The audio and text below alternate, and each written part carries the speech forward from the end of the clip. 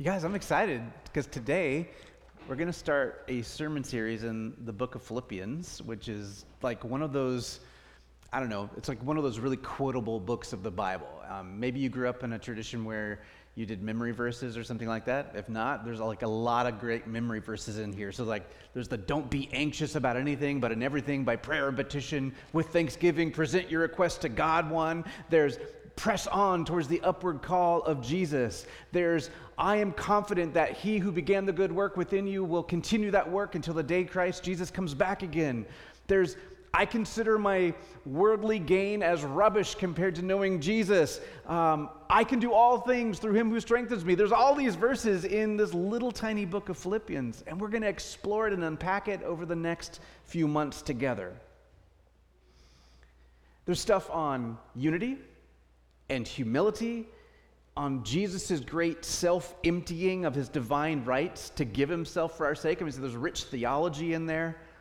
There's comfort. There's convicting challenges. There's moral insight. And Philippians is loaded with good stuff that we're going to uncover together. Now, as a way of introduction, because that's what really this sermon is just introducing the book, I'm going to give an overview of kind of how we should approach digging into Philippians, and we're gonna look at the first 11 verses of the book. But first off, I just want to clarify one thing, and that is that this thing that we call Philippians, this book of the Bible, is actually not really a book, it's a letter.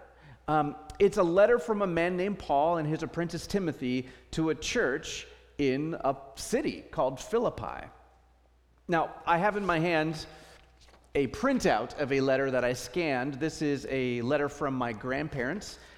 My grandfather was a prolific letter writer, and usually Grandma would tack on a few paragraphs at the end. My grandfather would write, at least for the last 10 or 12 years before he passed, a letter a month to every grandchild that he had. And so I've scanned them to keep them safe, and I brought one here. This particular letter is from 2014, and it's kind of typical of the correspondence that my grandparents would send. They lived in Louisville, Kentucky. You have to say Louisville, not Louisville or Louisville. It's Louisville. And you know, their letters would always begin with some kind of news from home, usually something about the weather. On this particular day, it was this wild weather event with lightning and dark clouds and hail that drifted up to 10 inches in some places. That's a lot of hail. They speak of some house guests that they were having over. They give news of my cousins who live locally to them. They rejoiced in the news that my sister was expecting a second child, and they had just found out it was going to be a girl. So that was kind of fun to reread these. And then at the end, Grandma gets on there with her scribble hand, and she says, I pray God's best for you all, and here is $1 for each precious granddaughter. Yes, she always gave $1 to the kids. That's funny. So my grandparents are faithful followers of Jesus for as long as I've ever known them. They wrote letters to me who am trying to be a faithful follower of Jesus, so it's like Christians to a Christian. Why don't I ever do sermon series on this letter or these letters from my grandparents, right? Why am I taking time to preach one of Paul's letters to a church in a completely other part of the world that's nearly 2,000 years old? What makes Paul's letter scripture and more relevant to us than this letter from my grandparents just 8 years ago to a much more familiar context, or any letters of encouragement that you may have had? Well, I just kind of want to go over that there's three main reasons why the letters, like Paul's letter in Scripture, is Scripture, and bless their souls, my grandparents' letters are not Scripture. The first reason is that it's the authorship. It's the author of Philippians is Paul, and he's a recognized apostle of Jesus. And that means that Jesus has authorized him as his agent to speak on behalf of Jesus. So apostles like Paul had the authority to represent the Lord to people. But the second thing, because there's some New Testament letters that we don't know who wrote them. So the second and almost more important thing is that the Philippians is considered scripture not only because it's attributed to Paul, but because it's one of the letters that the early church circulated and pondered and recognized as authoritative for roughly 2 centuries before all of these councils and bishops decided on the final canon, or the final, what's in and out of the Bible. It was one of the letters that the churches passed around the known world and used in their worship gatherings. It's represented all over the known world. Whereas opposed to other books that didn't quite make the cut, like much later books like the Gnostic Gospels and things like that, churches didn't really use those in worship because they didn't sound anything like the Jesus of the Gospels. But the third thing is that this letter from Paul has timeless relevance to us. My grandparents' letter, their letters have relevance to me. I knew them and I loved them, and sometimes it's nice to go back and to see their handwritten letters. But the weather on a spring day in 2014 doesn't really change my life. And the news about how busy the streets were during the Kentucky Derby isn't something that I'm going to preach about to you, unless it's like an illustration to expound on Scripture. Right? So you might be wondering then, well, what possible relevance does a 2,000-year-old letter written in another language to another people of a very different time and culture have for you and for me? Okay, well, I have at least 4 reasons. If note takers want to take notes, I have 4 reasons why Philippians has direct relevance to us. And the first is that this is a letter from an apostle of Jesus to a group of people trying to follow Jesus in the real world. In the Gospels, for example, Matthew, Mark, Luke, and John, in the Gospels, we get wonderful ideals and teachings of Jesus, things that say like, love your neighbor and pray for those who persecute you.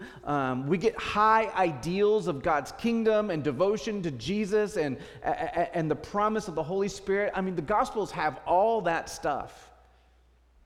But then when you actually try and live that out in your real life, it's like, where's the guidance? Like, how do I actually do this stuff when I'm really angry or when I've been harmed or oppressed or abused? Like, how do I actually love my enemies? It's in these letters, like Paul's letter to the Philippians, that we get to listen to an apostle help people live out the way of Jesus in the messiness and complexity of a morally gray world. Like, there's very little black and white in terms of right and wrong, at least how we actually perceive it in the world. The world is messy and gray, and how do we nuance out following Jesus? These letters help us to do that. Second, this letter is relevant because it speaks to a church that struggles with its allegiance to Jesus versus its allegiance to government or culture or the things of the world that they live in. Philippi was having problems with that.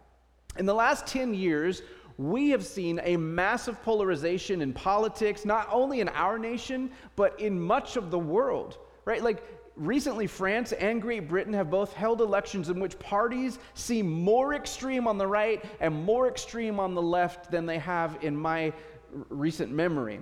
And the church has struggled in knowing how to navigate all this. Where do we fit? In Russia, some major leaders of the Russian Orthodox Church have supported Putin's actions in Ukraine, while in America, many self-professed followers of Jesus seem to side with various political parties rather than following the way of Jesus. So this is a real struggle in real time, and it was for the Philippians as well. And so I think that Paul is listening to him, and his advice to them is going to give us some help in our real situation. Now, to understand the situation in Philippi, it would help us to see it in context. So Finley's going to throw the first map up, and we're just going to get our bearings of where this place is. So this map is a modern map with modern political boundaries. And so you can get your bearings there. You see Egypt. Everyone kind of knows where Egypt is. There's the Mediterranean Sea right above it.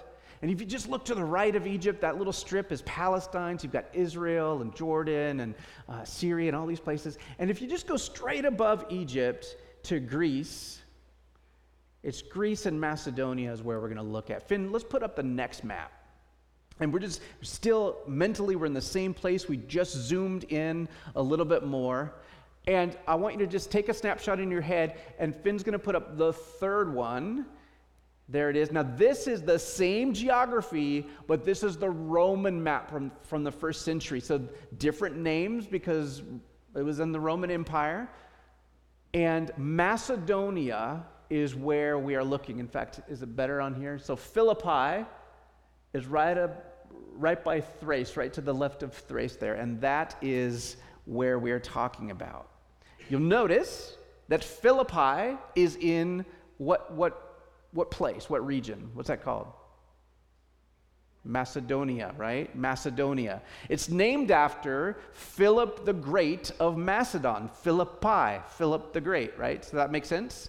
So Philip the Great was from Macedonia, so we get the city Philippi, and it was formed as a city as a military outpost to guard some nearby gold mines. Because if you have a gold mine in your empire, that is the cash cow for buying, well, it's your war chest, right? So you can go conquer more people. So that's what Philip of Macedonia was doing. He was fortifying Philippi to guard a bunch of gold mines. Philip the Great, by the way, is the father of Alexander the Great. We've heard of Alexander the Great, right? And so Philippi is wealthy, and it's rooted in the history of some great men, or at least historically great men. I'm not so sure their character was that great, but that's a different conversation. Okay. So that's where Philippi comes from. Now, there's more. In the 2nd century BC, Philippi became a Roman colony. It was in Philippi, this city that Paul's writing to, that Octavius, who would become Caesar Augustus, does that sound familiar? Like the guy in charge when Jesus was born? Okay, Octavius and Mark Antony, Cleopatra, Mark Antony, okay, a little history lesson, right? These two guys held a battle against the people that assassinated Julius Caesar, the Republic. In Philippi is where that decisive battle was fought and won by Octavius, who became Augustus. And historians say oftentimes that that battle and that place is where the Roman Empire began. So track with me.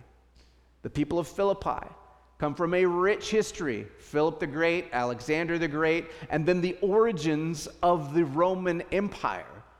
The Roman Empire was the reigning world power when Paul's letter to the Philippians was written. Paul is writing from a prison cell governed by the Roman Empire when he's writing to the Philippians.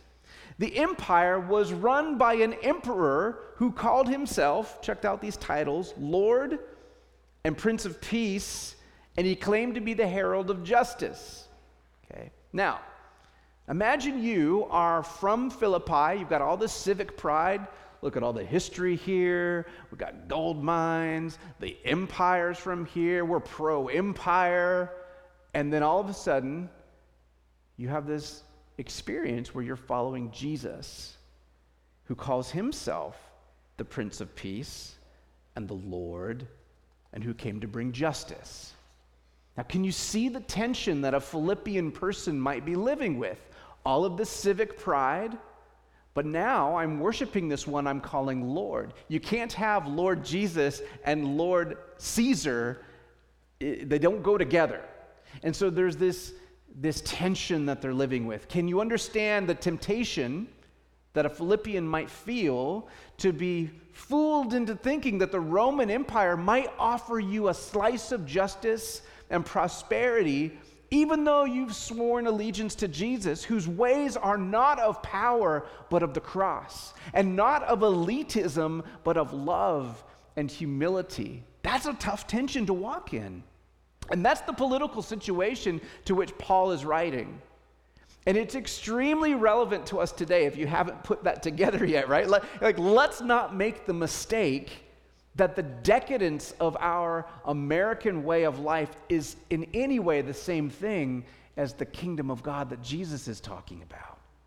Let's not assume that certain legal decisions are the same thing as the changing of people's hearts and minds, right? The letter to the Philippians encourages us, amidst all of the opportunities and all of the distractions of empire, it encourages us to keep our eyes fixed on Jesus.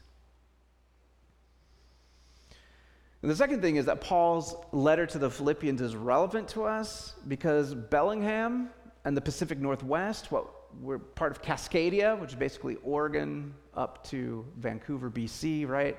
We live in a pluralistic society. And that means that Philippi is a lot like Cascadia in the sense that there were it was a hotbed of ideas and religions and philosophies all coming in and through Philippi. It was on a major trade route. It was affluent. It was wealthy.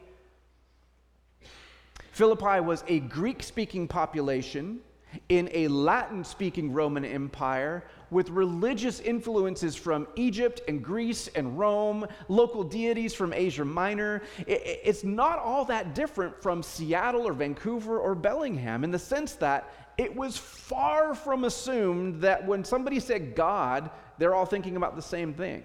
Or goddess, there's multiplicity of them. Or agnosticism, there's everything's on the table. Very pluralistic society, a lot like the place that we live. And so Paul is speaking to this people who are trying to be the church in that setting. I think we have a lot to learn from what he has to say. In fact, Paul intentionally took this apprentice Timothy with him when he first visited Philippi. And the reason he did that is because Timothy is a person of mixed cultural heritage. His mom was Jewish, his dad was Greek, and he could speak both Hebrew and Greek. He could flow in and out of a pluralistic society much better than someone who is trained as a Jew and raised to be a Pharisee, a rabbi like Paul was. Philippians can show us, I think, how to relate to a pluralistic society rather than run from it.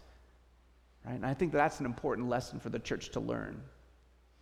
Third, Philippians is relevant because it's written to a group of Jesus followers who are a minority group in their city. In fact, when Paul first visits Philippi, they don't even have a Jewish synagogue there. It's so small of a population that he looks for them at a prayer meeting down by the river.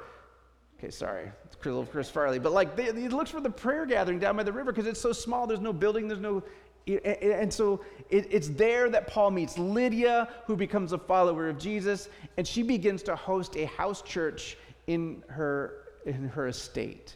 And so it's just this real small gathering of people. And here in Cascadia, less than 6% of the population is Christian.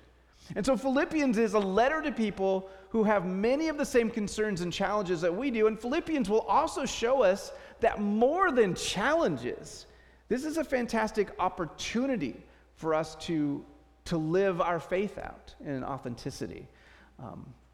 I've often thought that I wouldn't really know how to pastor in, the Bible Belt, where everyone is. It's like kind of a cultural Christianity. I'm sure God would give me grace to figure it out. But I'd much rather just be here where I just know who I'm talking to. It's just easier, where are you at? And I think Philippians can really help us to figure that out. So I'm excited to dig into this letter with you. Thank you for some of you, history is give me more. And some of you are just wake up now, because now we're going to get into the scripture. So to help you wake up, would you please stand for the reading of God's word? I'm going to just read the first 11 verses of Philippians. And here's how it goes. Paul and Timothy, bondservants, or that's another way of saying slaves of Jesus Christ, to all the saints in Christ Jesus who are in Philippi, including the overseers and deacons, grace to you and peace from God our Father and the Lord Jesus Christ. I thank my God in all my remembrance of you, always offering prayer with joy in my every prayer for you all, in view of your participation in the gospel from the first day until now. For I am confident of this very thing, that he who began a good work in you will perfect it until the day of Christ Jesus. For it is only right for me to feel this way about you, because I have you in my heart. Since both in my imprisonment and in the defense and confirmation of the gospel, you are all partners of grace with me.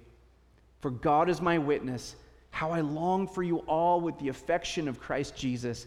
And this I pray, that your love may abound still more and more in real knowledge and all discernment, so that you may approve the things that are excellent, in order to be sincere and blameless until the day of Christ, having been filled with the fruit of righteousness which comes through Jesus Christ, to the glory and praise of God. Thank you, Lord, for this word. Would you open it to not only understand with our minds, but to live with our lives? Amen. You may be seated.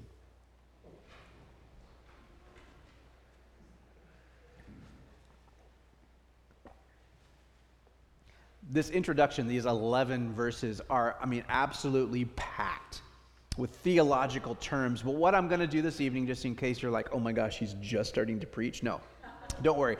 It's halfway over.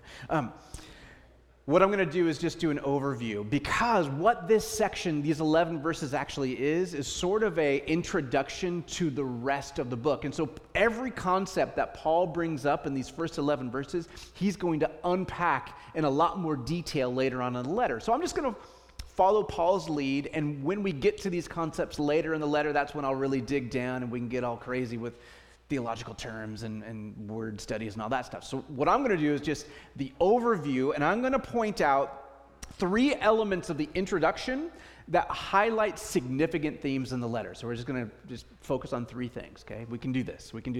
The first is the opening salutation, the first 2 verses. I could do a whole sermon on this. I won't. In the ancient Mediterranean world, there was a fairly set formula of how to write a personal letter. All right, so Finley's going to put up the first slide, and typically the salutation of a letter in the first century Greek-speaking world consisted of 3 main words in a particular order.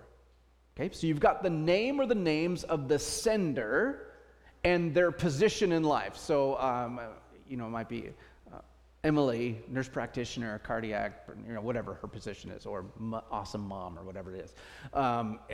So you'd have, usually it's like, dear Chad, how are you? And I would sign my name at the bottom. That's how we write an English letter. In the Greek-speaking world, it would start with who's sending it. Okay? So you've got the name of the sender, then the name of the recipient or the recipients. And finally, the third piece to every greeting would be the greeting, which you can see in the parentheses there. It's this. That's a transliteration of a Greek word, karein. Okay, so just remember that. Now, so Finley, let's put up the next slide, and let's see how this would play out. If this was a normal letter, we would have Paul and Timothy, apostles of Jesus, because you want to put your title out there. You want to say, like, what authority do you have to be writing to me and to be saying the things that you're about to say? To the church in Philippi, greetings, karein to you. Okay, that's what normally, like, a normal letter would have. Okay, but from the very beginning of this letter, Paul wants to model Christ's likeness, and so he wants to encourage the Philippians, and he wants to communicate the gospel all in 2 sentences, all in these first 3 words. And he does this by taking the standard greeting that normal people would expect, and he alters each line ever so slightly. So, instead of writing Paul and Timothy, apostles of Jesus, he gives them the titles of slaves of King Jesus. In fact, Finley, let's put the next one there. So here's how he changes it. Paul and Timothy, not apostles, but slaves of Christ Jesus. Christ is the Greek word for king or for Lord or Messiah. Okay. And he just slightly changes it, and what he's doing is he's communicating humility to the Philippians. He's saying our leadership or our authority comes from a place of subservience to Jesus. Oh, it says Chris Jesus, doesn't it? That's what you're laughing at. Yes. I once signed a grad paper in theology class, Christ Eltridge, which my professor had fun at. Said, very confident. Yeah. Yes. Sorry about that. I'm glad. It's humility, just leading with humility. There it is right there. So what they're trying to say is, if we have any authority to speak to you, Philippian church, it's because of that Jesus is our master, not because we're your master. Okay? And then they greet the Philippians, rather than saying to the church at Philippi, they greet the Philippians as saints in Christ Jesus, including the overseers and deacons. Now, oftentimes letters to a community or to an organization would be directed towards those in positions of power. Okay? So if I was writing to an ancient family, let's pick a big family like the Wilson family, I would say, Chris to the Wilson, to Christy Wilson, because she has the power. No, I'm just kidding. It would be Nathaniel. He would be the paterfamilias of the family, and it would be to him, and everyone else would just be like, yeah, we're in our positions. And so normally if you're writing to maybe to a church, you would address it to the elders of the church, and then everyone else would get to listen in, but Paul doesn't do that.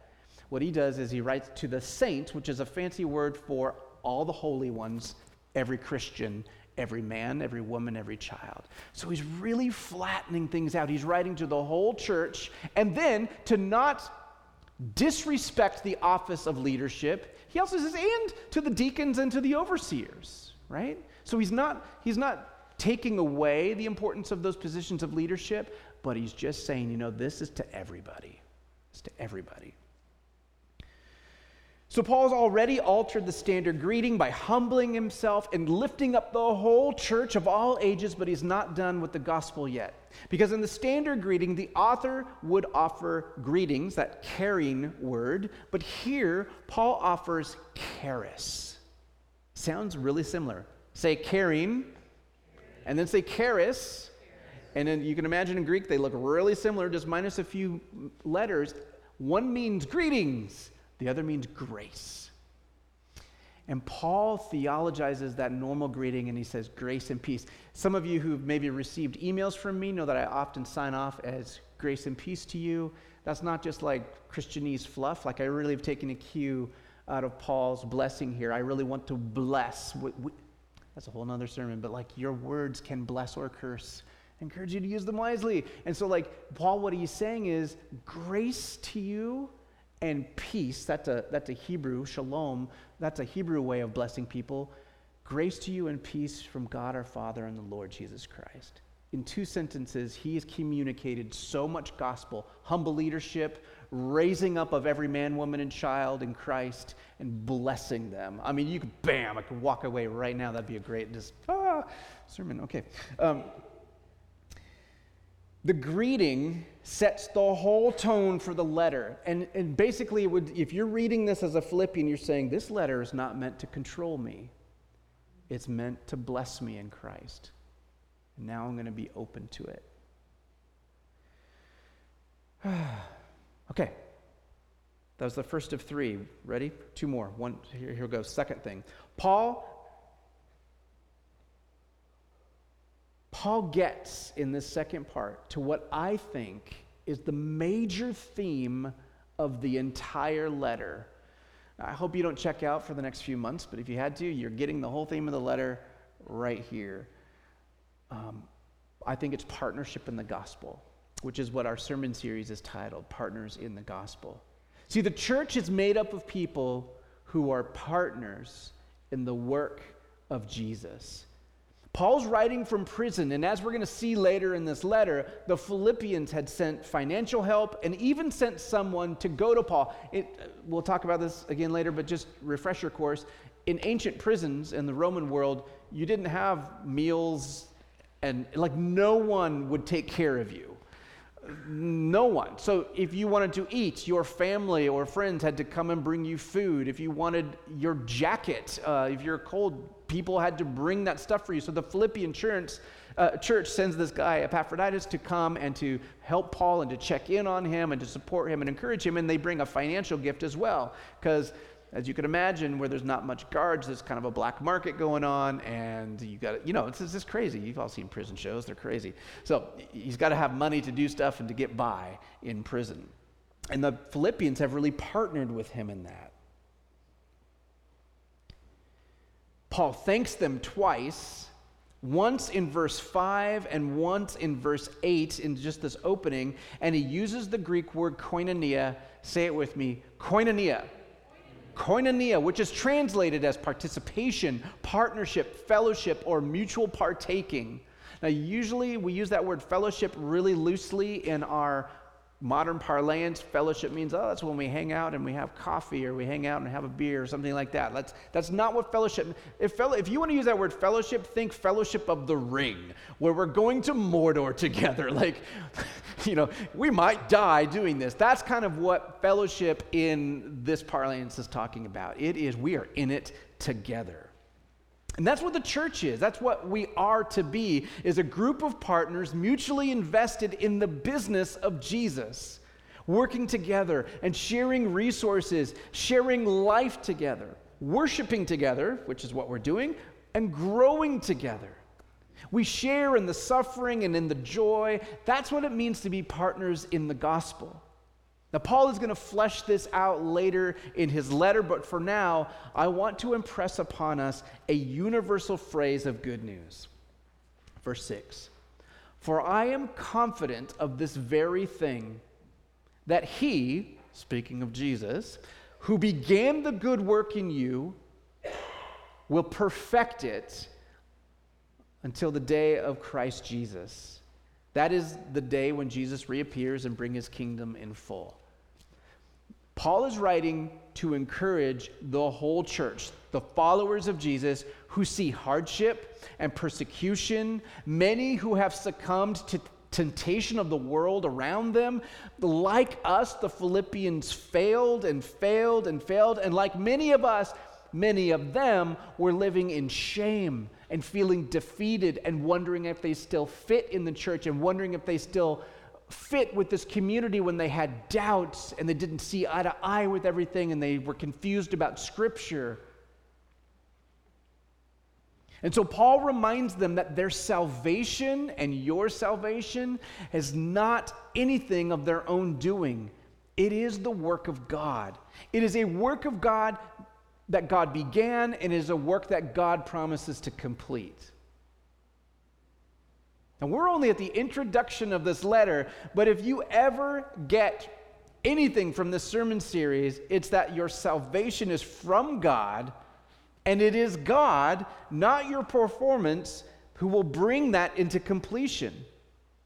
And if you come away receiving that, then you will have received a magnificent grace. Because once we receive the good news that our following Jesus is a gift of Jesus, sustained by Jesus, perfected by Jesus, then we're going to be free from beating ourselves up, and we'll be free to partner with each other in the gospel of Jesus. Amen?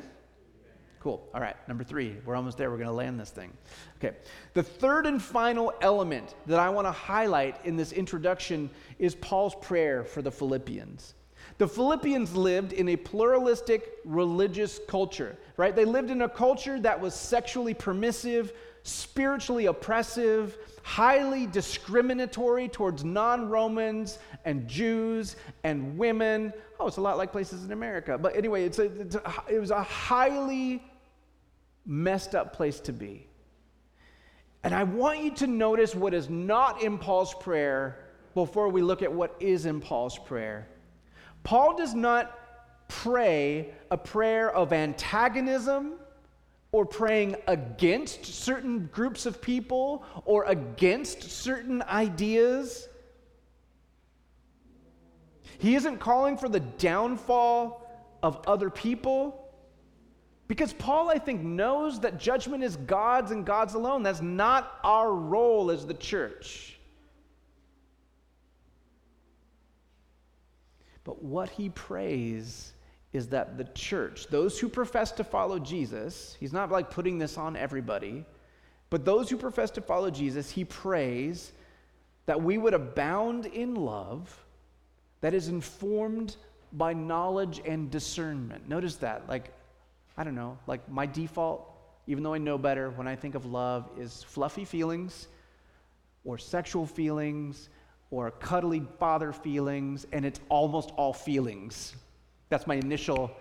And what he says is, I want your love to be informed by knowledge and discernment, so that you will know the difference between things worth being exalted and valued and honored and things that are false. And then he prays that they would be sincere and blameless in their faith, that they would bear the fruit of righteousness that is akin to the fruit of the Spirit in Galatians 5. So he's basically praying that they would experience love, joy, peace, patience, kindness, goodness, faithfulness, and self-control. And all of this through the power of Jesus, not in their own strength. He doesn't say I pray that you guys would get off your butts and do better. Or I pray, you've prayed with people like that before, who basically are trying to tell you a sermon in their prayers. Who are you talking to? But he's actually talking to God, who has the power to do these things. He says, God, I pray that the church would be filled with this fruit of righteousness. That you, God, would bear that fruit in people. That's gospel. That's grace.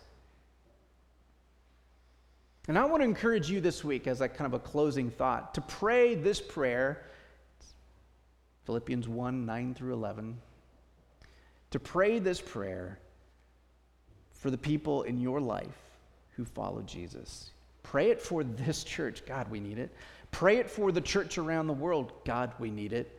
And I just want to close this sermon time by praying that prayer over us. Is that okay? So if you're comfortable, close your eyes, hold your hands up to receive, or whatever is a posture of receiving this good thing that Paul has for us. This is my prayer, that your love may overflow more and more with knowledge and full insight to help you determine what is best, so that in the day of Christ you may be pure and blameless, having produced the harvest of righteousness that comes through Jesus Christ, for the glory and praise of God. Amen.